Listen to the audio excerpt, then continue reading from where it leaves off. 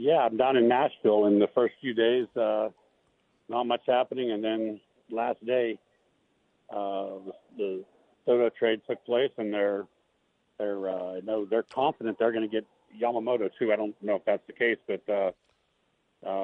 they promised the big changes this winter. Hal Steinbrenner, the owner, and now they made the big. They got the big guy there, and I think this is going to be a one-year rental. I don't think.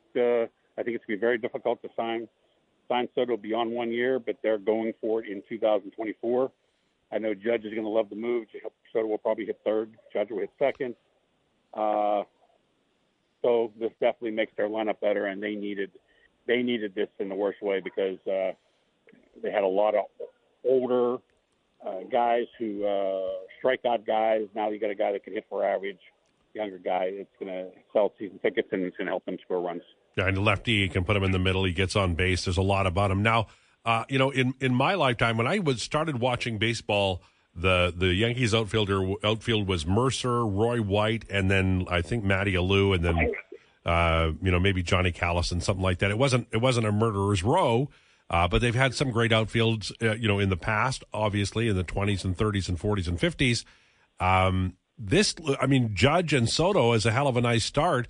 But you say it's like a 1 year rental, so I guess get them while they're hot because they should be hot all summer. Those are two great bats. I agree from an offensive standpoint, but the one thing I don't like about this is now the way it's set up. Judge is going to play a lot of center field, and Soto is not a good offensive player or defensive player to where they want to put him in right field, the short right field of Yankee Stadium. They don't think he can handle a lot of the time the left field of Yankee Stadium, which is very big. He doesn't run well, doesn't take great jumps on the ball, doesn't cover a lot of ground. So now you're taking Judge out of right field and putting him in center, and here's a guy that's a big guy. I don't know that you want him running around a lot more. And to me, Judge in right field is a huge weapon. He's big. He jumps over the wall and brings back homers. I would much rather him. I would like to protect him a little bit, and they can't give him as many DH bats as they'd like to because they're stuck with Stanton for another, whatever it is, 3 or 4 years, and that's a major issue. He has a no-trade clause. He won't go anywhere. So there's still major flaws on this Yankee team. DJ LeMahieu's getting older, coming off 3 bad years in a row. Anthony Rizzo at first base had a concussion at the end of the year. They say he's over it, but Clint Frazier was there for several years and had a concussion issues for about 3 years, and even before that, Rizzo's not the same guy that he was in the prime of his career of the Cubs. So I get it that they're going for it. To me, if you're going to get Soto and give up as much as they did, they got to try to sign him long term. The problem is I don't know that Hal Steinbrenner will give Soto more than Judge. Judge got $360 million, and he didn't want to go that high. I'm telling you what, the Judge was going to go to the Giants, and the Giants promised Judge that they were going to get a shortstop, and they were going to bring back Rodon. And I spent a day in Judge's hometown in Linden, California, about an hour and a half, 2 hours east of San Francisco. It's a little zero red light hometown. I know people from this town. I'm telling you, he was gone there, and the Giants screwed that up by not bringing in a shortstop. They said we're going to get Judge first and then get other guys, and that was a big mistake. Even Carlos Rodon told me that he was telling the Giants, hey, you better sign me back, and you better get someone else, or you're going to lose Judge. But anyway, to get that done, Hal Steinbrenner said I think he was in Italy, and Judge was sleeping back home around Christmas or around, I guess it was this time of the year, in his home in Linden, and said, what's it going to take to get it done? And he said, you need to match the Giants now. He gave up on the Giants. And at that point, the Padres had the bigger offer, and Hal reluctantly went to $360 to get the deal done. Now, Soto has turned down $440 with the Nationals. I hear he's going to ask starting at $550 million. He's a lot younger. I don't know that Hal Steinbrenner will go higher than Judge, who he has a very close relationship to. They already have $300 million players, so it's going to be real interesting to see if Hal changes his mind and decides that he wants to pay somebody more than Judge to try to keep this relationship beyond 1 year. I know the pitching, if everything's healthy, looks like they gave up quite a package to get him. How good are the young pitchers, and how risky is this for the Yankees to give up that much? They've taken a lot of hits in their pitching the last few years. Michael King is fabulous. the fact that they moved Michael King to the rotation at the end of last year when he was tremendous, I think he's better served in the middle relief role where you count on him to get 7, 8, 9 outs twice a week. And King has had so many issues with arms over the years, and he's so frail that I wonder if he could pitch 200 innings. So because they moved him to a starting role, they were able to use him as the centerpiece for the deal. Drew Thorpe, the AAA pitcher, they got the scouts tell me that they think this guy can be a number 2. He wouldn't be surprised if he's in the Padres rotation by the end of the season. He's that good. Higashio's the catcher. He's not great defensively. If you notice that there was a rookie on the team at the end of last year, Ben Rufat, who is a personal catcher to Cole, and that's because people didn't want to throw to Higashio, so they're not going to lose anything there. Like myself, Kyle and I were pretty tight because he's a big Liverpool soccer fan, so I'll miss having him around. But the other pitchers, Brito, Randy Vasquez, I don't think they're going to be premier guys. Brito did well last year when he was pitching in middle relief. Not a lot of pressure situations. So the Padres did well, very well for a rental. But this is, to me, is about the Yankees trying to get and win a World Series in 2024. There's a lot of pressure. Fans are really, really angry. They want Cashman fired. They want Boone fired. They want Steinbrenner to sell the team. This team hasn't had a losing season since 1992, I believe. But you would think that they're terrible because the fans are just so spoiled by past dynasties that they expect. They think it's easy to win a World Series, and it's not in this day and age where you have luxury tax. And now across town, you got an owner that has more money than Steinbrenner. That's never happened before. What's going to be real interesting is this Yamamoto, who it might be another Greg Maddux.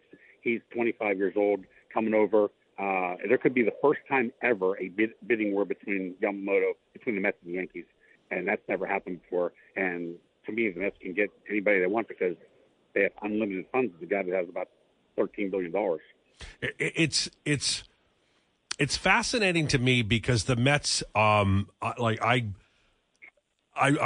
National League guy, Expos guy, so I'm pretty familiar with the Mets. And the Mets, I remember they traded Tom Seaver, which was impossible, and they still did it, and they did it, I remember it too. I'm a National League guy too. I'm a native Pittsburgher. Okay, there you go. So I hate the DH, and I miss my trips. I was a Philly writer for 17 years, and every trip to Montreal a year. It's an amazing town, and I don't know if you've ever gone, but to me, a Saturday night in Montreal for hockey is about as good as it gets. Well, you and I are friends instantly and forever because we're NL guys. But the Mets, my view of the Mets is the team that traded Seaver in a fit of pique.